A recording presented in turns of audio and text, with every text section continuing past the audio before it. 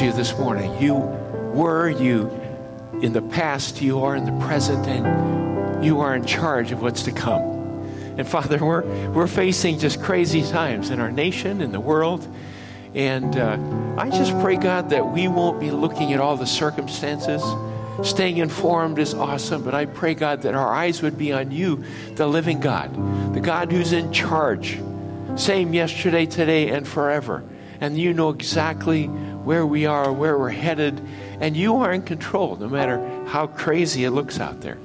And I pray that our confidence would be in you, and that you would give us peace, you would give us joy in the middle of this season. And Father, that confidence would rest in our focus on you, the living God. And I thank you that we, Lord, can come together freely, with no restrictions, to come together and to praise and worship you. We know that you inhabit the praises of your people, and something powerful happens when we come together and all together focus and praise and worship you, the living God, and hear from your living word. And I thank you that we have that freedom here in Wisconsin, here in Eau Claire, and here at Eau Claire Wesleyan Church. And I just pray, God, for those that are in their cars listening via FM broadcast, those that are listening via CD at home, or listening the online recording, whatever position, those here, Lord, in front of our face. Lord, we join together to worship you, the living God. We know that you're not restricted by space or time. So we together, beyond space and time, worship and praise you. And we ask that you take this living word and move and change our hearts today. May we be different when we leave today. In Jesus' name. Amen. Please be seated.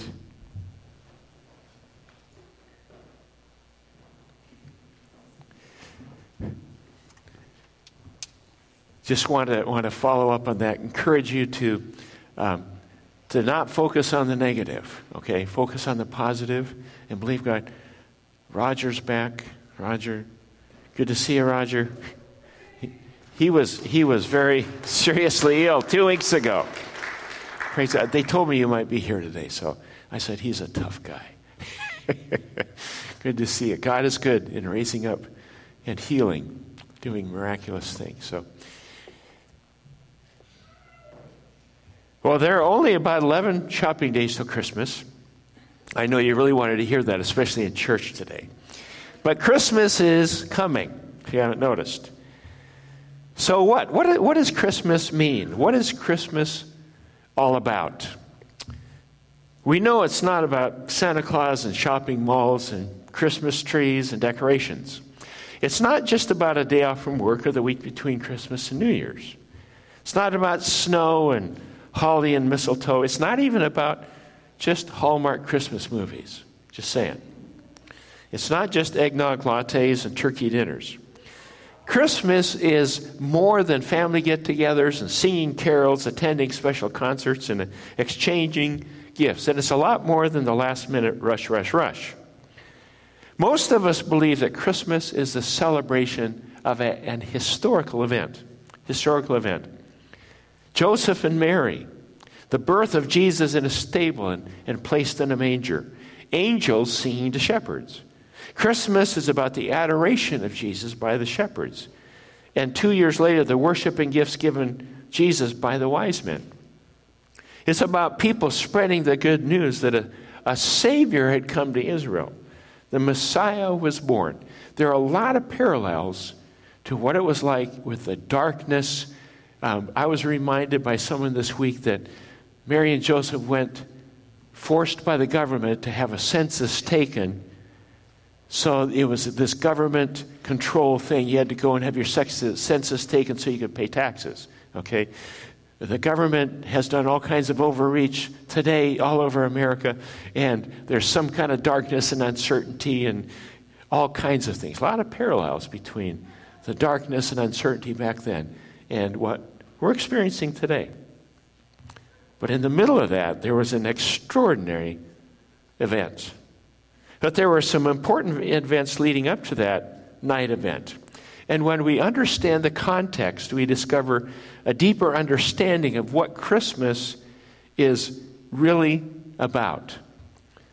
we find out what it's really about. Last Sunday, we looked at nothing is impossible. We looked at Mary's receiving the news that God is going to take this ordinary person and do something impossible. And the fact that nothing is impossible. Well, after that point, Mary goes and visits Elizabeth. And she sings a song. It's actually, it's one of four songs that we find in this area. And I want us today to look at what is Christmas about. It's Mary's song, and it's Luke 1, 46 to 56. Luke 1, 46 to 56. Pastor Josh read it as part of our text for the candlelighting today. Luke 1, starting in verse 46. Says, "And Mary said, My soul glorifies the Lord, and my spirit rejoices in God my Savior. For he has been mindful of the humble state of his servant. From now on, all generations will call me blessed. For the Mighty One has done great things for me. Holy is his name. His mercy extends to those who fear him from generation to generation. He has performed mighty deeds with his arm. He has scattered those who are proud in their inmost thoughts. He has brought down rulers from their thrones, but has lifted up the humble. He has filled the hungry with good things and sent the rich away empty. He has helped his servant Israel, remembering to be merciful to Abraham and his descendants forever, even as he said to our fathers." Mary stayed with Elizabeth for about 3 months and then returned home. Mary had just been informed about the fact that she was going to be the mother of the Messiah, the Son of God.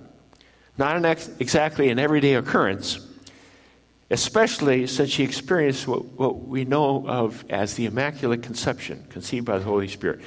But who can she tell? She gets this news. Who can she tell? Her parents would be upset. Joseph was going to be devastated, and was. She couldn't go on Facebook and post a happy announcement. Not to happen. But Mary had a friend, a confidant named Elizabeth.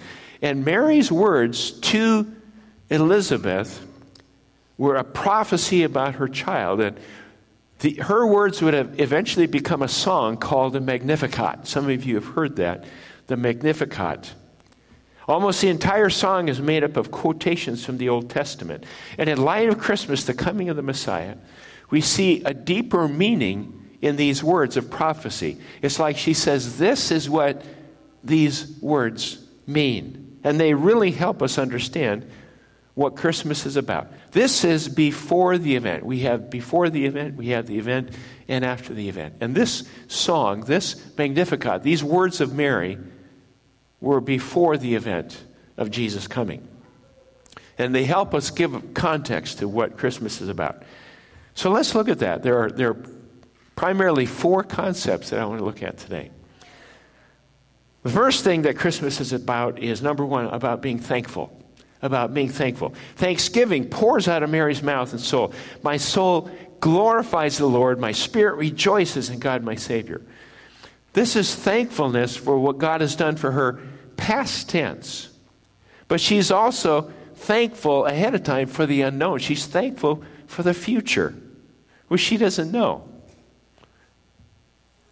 Is being thankful part of Christmas? Yes, absolutely. In fact, I believe it's very appropriate that our national holiday of Thanksgiving precedes and is very close to Christmas, perhaps to prepare our hearts for Christmas itself and an appropriate response to God. Thanksgiving is an attitude. It's a lifestyle. It's an approach to life. It's an approach to God. A lifestyle of thankfulness and a lifestyle of gratitude. Some of us have people in our life that exemplify thankfulness. And you know them and you say, man, that person is always thankful. I don't know how they do it. They're always grateful. One person in my life in the past was the epitome of thankfulness. It was an elderly woman named Gertie. Her name was Gertie. Gertie was my grandmother's cousin, and she was much like a great aunt to us. Gertie lived in a Christian community in Minneapolis. Some of you may know of it, called Bethany Christian Fellowship. She had never been married. She had no children, but earlier in her younger years, she and her sister had taken in literally dozens of orphaned children to take care of until they could be adopted. She wrote special poems about each child. She was a poet. Every child that she cared for, and she would bring this notebook. I think she had 2 or 3 notebooks of poems, and she would read poems to us about these orphan children. It was remarkable. And Gertie now, at this point in time, lived alone. All of her possessions could fit in one room, literally. And some might say, as they looked at Gertie's life, that life just passed Gertie by. Well, we were living in southern Minnesota, and since our grandparents lived in Washington State, Gertie became our surrogate grandmother for Thanksgiving and Christmas. She always came every Thanksgiving and every Christmas. And one of the most amazing things that I remember about Gertie was her thankfulness, her gratitude for everything. She had practically nothing, but she was grateful for every bit of it. Gertie always stood in stark contrast of thankfulness in the commercial selfishness of the Christmas season. I remember thinking about what gifts I'm going to get, this and that, and then I'm looking at Gertie and I'm thinking, wow, she is thankful for everything. What am I thankful for? Maybe you had somebody like Gertie in your life. What is Christmas about? Christmas is about being thankful, thanksgiving, being thankful to God for who He is and what He has done. And connected to thankfulness, flowing from thankfulness, are really 3 things. There are 3 results of thankfulness, at least 3, probably more, but at least 3. And Mary expresses these. She talks about thankfulness, first of all, with joy. She says, my spirit rejoices in God. Out of thankfulness springs joy. You ask, why is there so little joy in our world? Why is there so little joy? Because there's so little thankfulness. So little thankfulness. We think we're owed everything, or we take everything for granted. I'm owed a living, I'm owed a job, I'm owed happiness. And we wonder why we're just kind of miserable. I used to bike for exercise. I could do it year-round in Washington, not so much in Wisconsin. But I used to go biking, and one day, it was near Christmas, I was trying to get across the Alderwood Mall Parkway there were some great biking paths on the other side of this parkway. And the mall traffic was just crazy, and people were honking. They weren't letting people in. It was just, everybody was irritable and angry and joyless. And I looked around and I thought, where's the joy in Christmas? It's like, it was nowhere. And that was the concept. Joy. Yeah, sometimes you ask, where's the joy? Where's the joy? One spring, Judy and I had the opportunity to attend a high school graduation of one of Seattle's alternate schools, high schools. These were students who had to overcome great obstacles and adversity just to get a high school diploma. Most of us just take it for granted. Everybody gets high school graduation, right? They did not. High school graduation. These families took nothing for granted. And talk about Thanksgiving. Talk about joy and exuberance. That high school graduation ceremony, which there were about 25 students that graduated, was the wildest, most thankful, noisiest, and most joy-filled graduation ceremony I've ever been to. Why? Because they had joy, because they were thankful. And the question is, how are you today? Thankful? Are you thankful? Also connected with thanksgiving is humility, with humility. Humility and thankfulness go hand in hand. Thankfulness acknowledges that my blessings come from outside of myself, that my dependence is on someone else. For Mary, she was humbled, therefore thankful that God had favored her, even though she was just an ordinary teenager, the fiancée of a carpenter. And she recognized that her specialness did not come from her. Her abilities, economic status, physical beauty, ability to earn favor. She understood that her specialness came from God. She was made special by God. In the same way, our specialness, your specialness, and your value doesn't come from what you can do.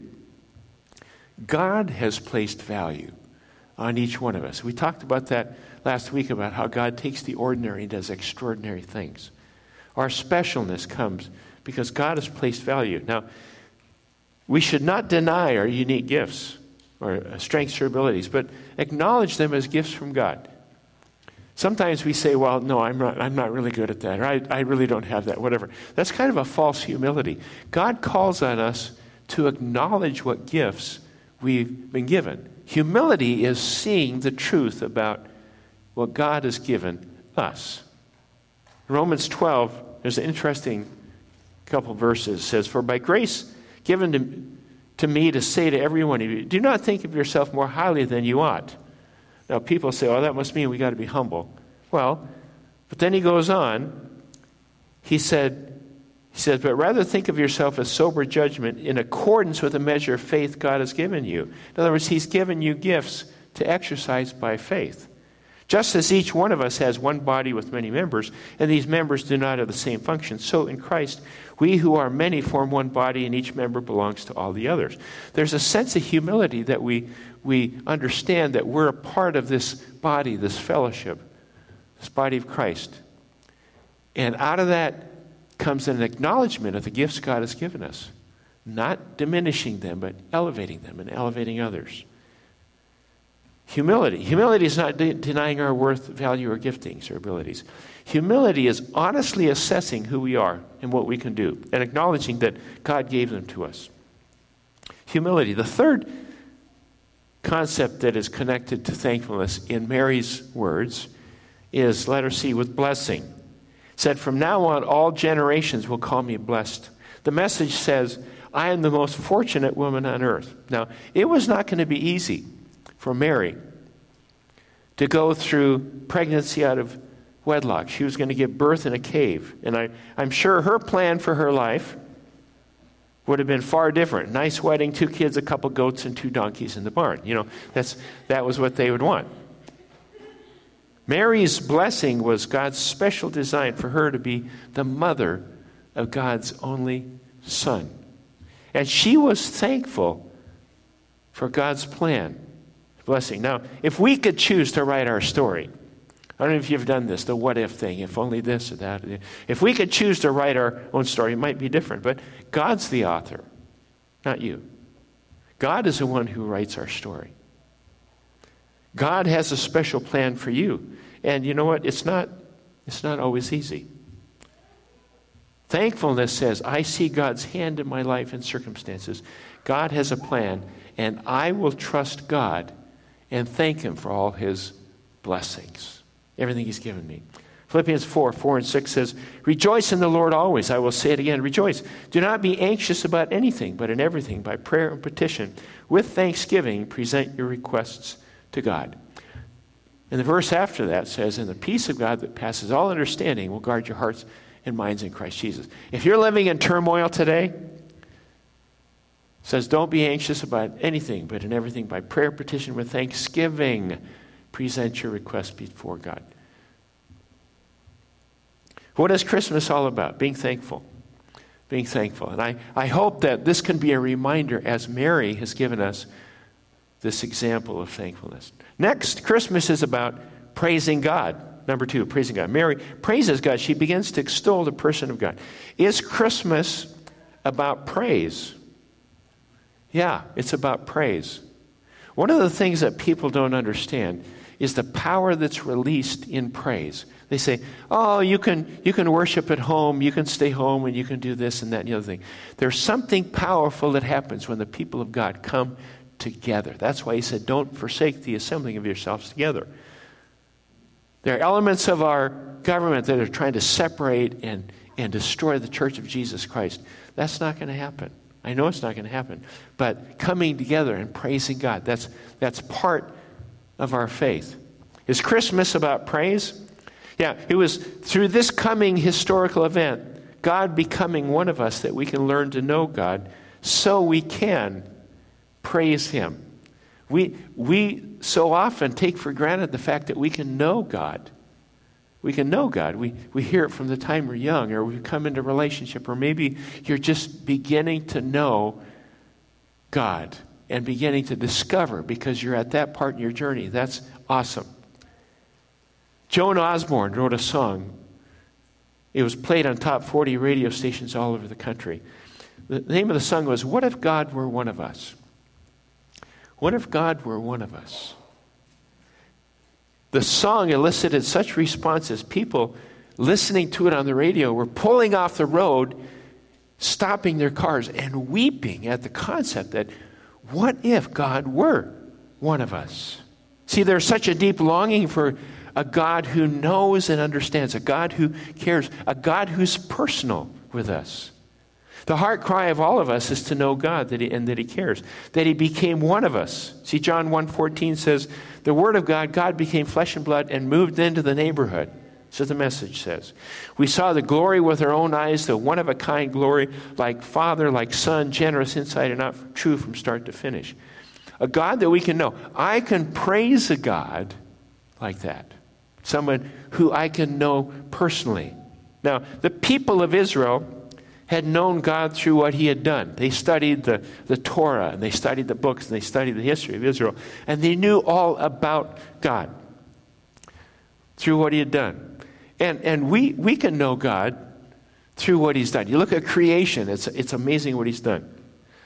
But moving beyond all of that, now men and women, boys and girls, children can know God personally through Jesus. You can say, well, that's what God is like. Jesus said, if you've seen me, you've seen the Father. We can praise a God that we know. What do we praise God for? What do we praise God? First, for his power. Mary talks about his power. Says, he has performed mighty deeds. I don't know if you've ever felt powerless.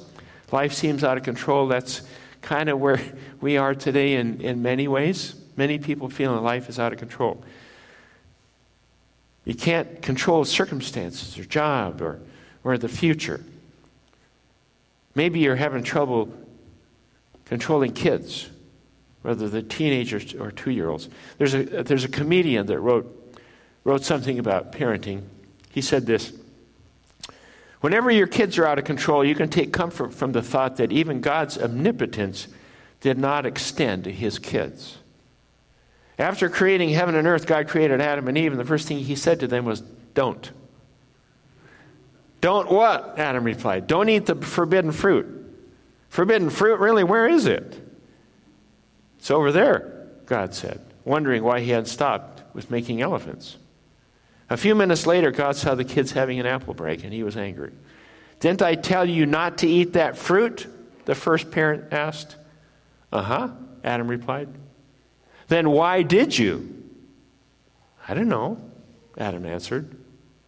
And God's punishment was that Adam and Eve should have children of their own. Thus the pattern was set and has never changed, but there's reassurance in that story. If you have persistently tried to give your children wisdom, they haven't taken it. Don't be hard on yourself. If God had trouble handling children, what makes you think it would be a piece of cake for you? Okay, those are encouraging words for parents today. Powerless. But no matter what we face in our life, whether it's parenting or whether it's finances or health, powerless. And Christmas is all about power, God's power exercised on our behalf. We are all broken people in a broken world, and we need power to cope, power to change, power to love, power to wait. And God's transformative person takes up residence in us and changes our nature and works supernaturally in us and through us. That's what Christmas is about. Mary also praised God for his holiness when he says holy is his name. Now, when I say the word holy or holiness, we get all kinds of pictures, and I just want to unpack that a little bit. There was a story in Christianity Today by John Kessler about a young boy, John, who grew up essentially unchurched. He didn't know what church was all about. And on the street in which he grew up, there were 2 churches, a Catholic church and a Baptist church. The Catholic Church had rules that if you weren't part of their faith, you were not allowed past the vestibule into the holy places of the church. The Baptist Church had no rules. You could go anywhere, regardless of who you were. And so John grew up thinking one was holy and one was not. But he later realized that the holiness of God was not about places on earth, sacred altars, and sanctuary. Holiness was about a relationship with a person of God. Even though God is perfect, we're not. He's way up there separate from us. He's divine, we're human. In the Old Testament, there was a separation, but when Jesus came, he came to change our hearts, pay for our sins, and to make us holy so that we could then relate personally to this God of perfection and holiness. Holiness is about moral excellence and moral perfection, but it's more than just external acts, it's internal attitudes. Holiness is an expression of God's character through our thoughts, words, and deeds. And he said, "Be holy, for I am holy." And he makes us holy. And when we praise God for his holiness, we begin to understand how incredible it is that he has chosen to relate to us, to love us, to imprint his character of holiness in us as we're changed by his indwelling person, the person of the Holy Spirit. Praise God for his holiness. Mary praised God, understanding his holiness. Mary also praised God, letter C, for his mercy. It says his mercy extends to those who fear him. Verse 50. Grace is receiving what I don't deserve. Mercy is not receiving what I do deserve. Let me say that again. Grace is receiving what I don't deserve. Mercy is not receiving what I do deserve. Give me an example. You pay your employee a nice big Christmas bonus. They didn't earn it. It was a free gift. You just gave it to them. That's grace. Grace. You're getting something you didn't deserve. Mercy, which she's talking about, is different. Mercy is you messed up in your job. You deserve to get fired. You didn't get fired. That's mercy. You deserve something, but you didn't get it. Grace is getting something you didn't deserve. Mercy is not receiving what you did deserve. What do we deserve from God?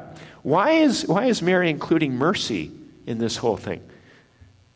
What do we deserve from God? Romans 3:23, all have sinned and fall short of the glory of God, for the wages of sin is death, Romans 6:23. What does God give us? God gives us mercy, gives us mercy. This is all part of the Christmas story.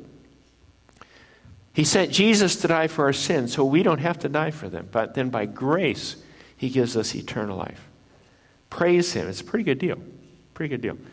Praise him for his mercy. Mary did. We can too. Christmas is about being thankful. Christmas is about praising God. Christmas is also, number 3, it's about life change. Life change.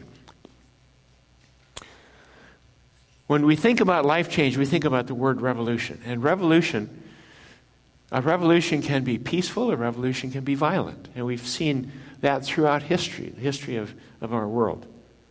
The word tenses used by Mary imply that these changes are going to happen in the future. Revolution happened in the past, but her whole treatise is about future. It's prophetic. It's something in the future. Christmas means revolution or life change.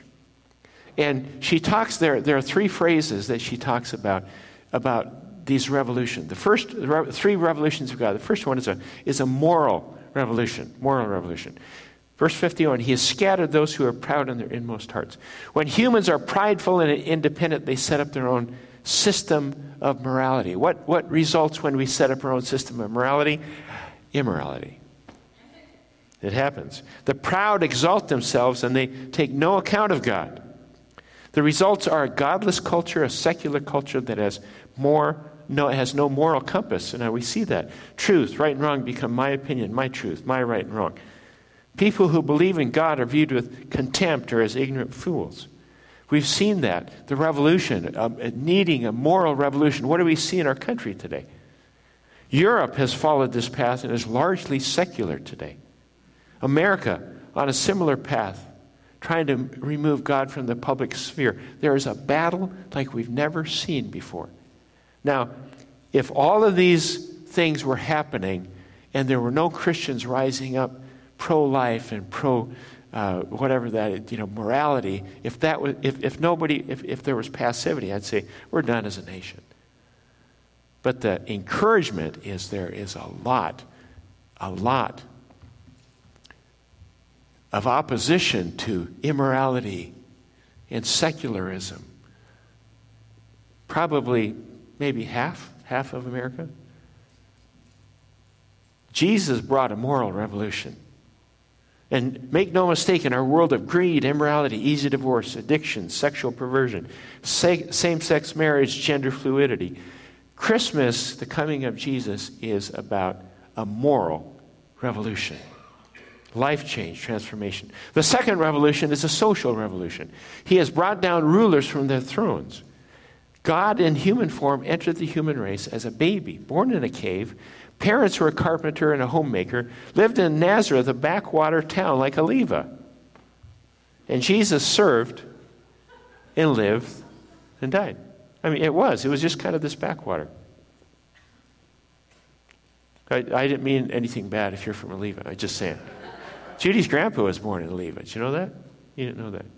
It was a few years ago. Yeah. Jesus served, lived, and died. He totally reversed the reality of greatness by serving. History is filled with people of faith who, through humility, sacrifice, service, even martyrdom, brought social revolution. And where the Christmas story, the person of Jesus, has come, social revolution has followed. What of all the moral movements and social revolutions been preceded by? People coming to faith in Jesus Christ, revival. The story and person of Jesus produced the end of slavery in America, civil rights, social revolutions in Eastern Europe, Poland, Romania, the Philippines, Wales during the Welsh revival, freedom, the end of apartheid in South Africa. Christmas is about social revolution. Those that embrace Jesus. And Mary predicted this, that this is going to happen in the future. We've seen it and we will see it again. The third revolution is economic revolution. It says, he has filled the hungry with good things, but sent the rich away empty. Christian values say, gain whatever you can so that you can give it away. So that you can give it away. In the ancient world, it was accepted that the rich would be well cared for, and the poor must expect to be hungry and in need. And Mary sings of a God that's not bound by what our culture says. God just turns everything upside down. Life change. Moral revolution, social revolution, economic revolution. And finally, what is Christmas about? Christmas is about, number 4, about God's faithfulness. God's faithfulness. Verse 54 and 55, he has helped his servant Israel, remembering to be merciful to Abraham and his descendants forever, even as he said to our fathers. God is engaged in making promises and in fulfilling promises. Everything Mary has sung about is the outcome of the fact that God is true to his promises. Faithful God always comes through. Faithfulness. This Christmas may not be a time of great joy for you right now. You may be facing next year with fear and dread. We don't know what's going to happen in certain sectors of our culture and society. And for some, Christmas comes as a pile-on of just more financial stress, more relationship issues, memories that are not positive of Christmas times past. Maybe you can't imagine how Christmas can make a positive difference in your life. Well, Christmas can't, but Jesus can. Christmas can't, but Jesus can, because he is faithful. What is Christmas about? It's about being thankful. It's about praising God. It's about life change. It's about God's faithfulness. John 1:10-12 says, he was in the world, and though the world was made through him, the world did not recognize him. Still don't recognize him, many people. He came to his own, but his own did not receive him. Yet to all who did receive him, to those who believed in his name, he gave the right to become children of God. That's what Christmas is about. Let's pray. Father, we thank you that Christmas is about Jesus Christ and the transforming life power that he brings. And we just pray, God, that you would help us to understand your faithfulness and that you are in control. No matter what we see around us, that you are in control. And no matter what we see in front of us, you will make the way. We know, God, that you are in control. And I pray that, God, you'll bring us peace. You give us confidence. You give us joy. That we would live this Christmas in the most joy that we've ever experienced because we know you are in control. And we pray for that in Jesus' name. Amen. Let's stand, shall we?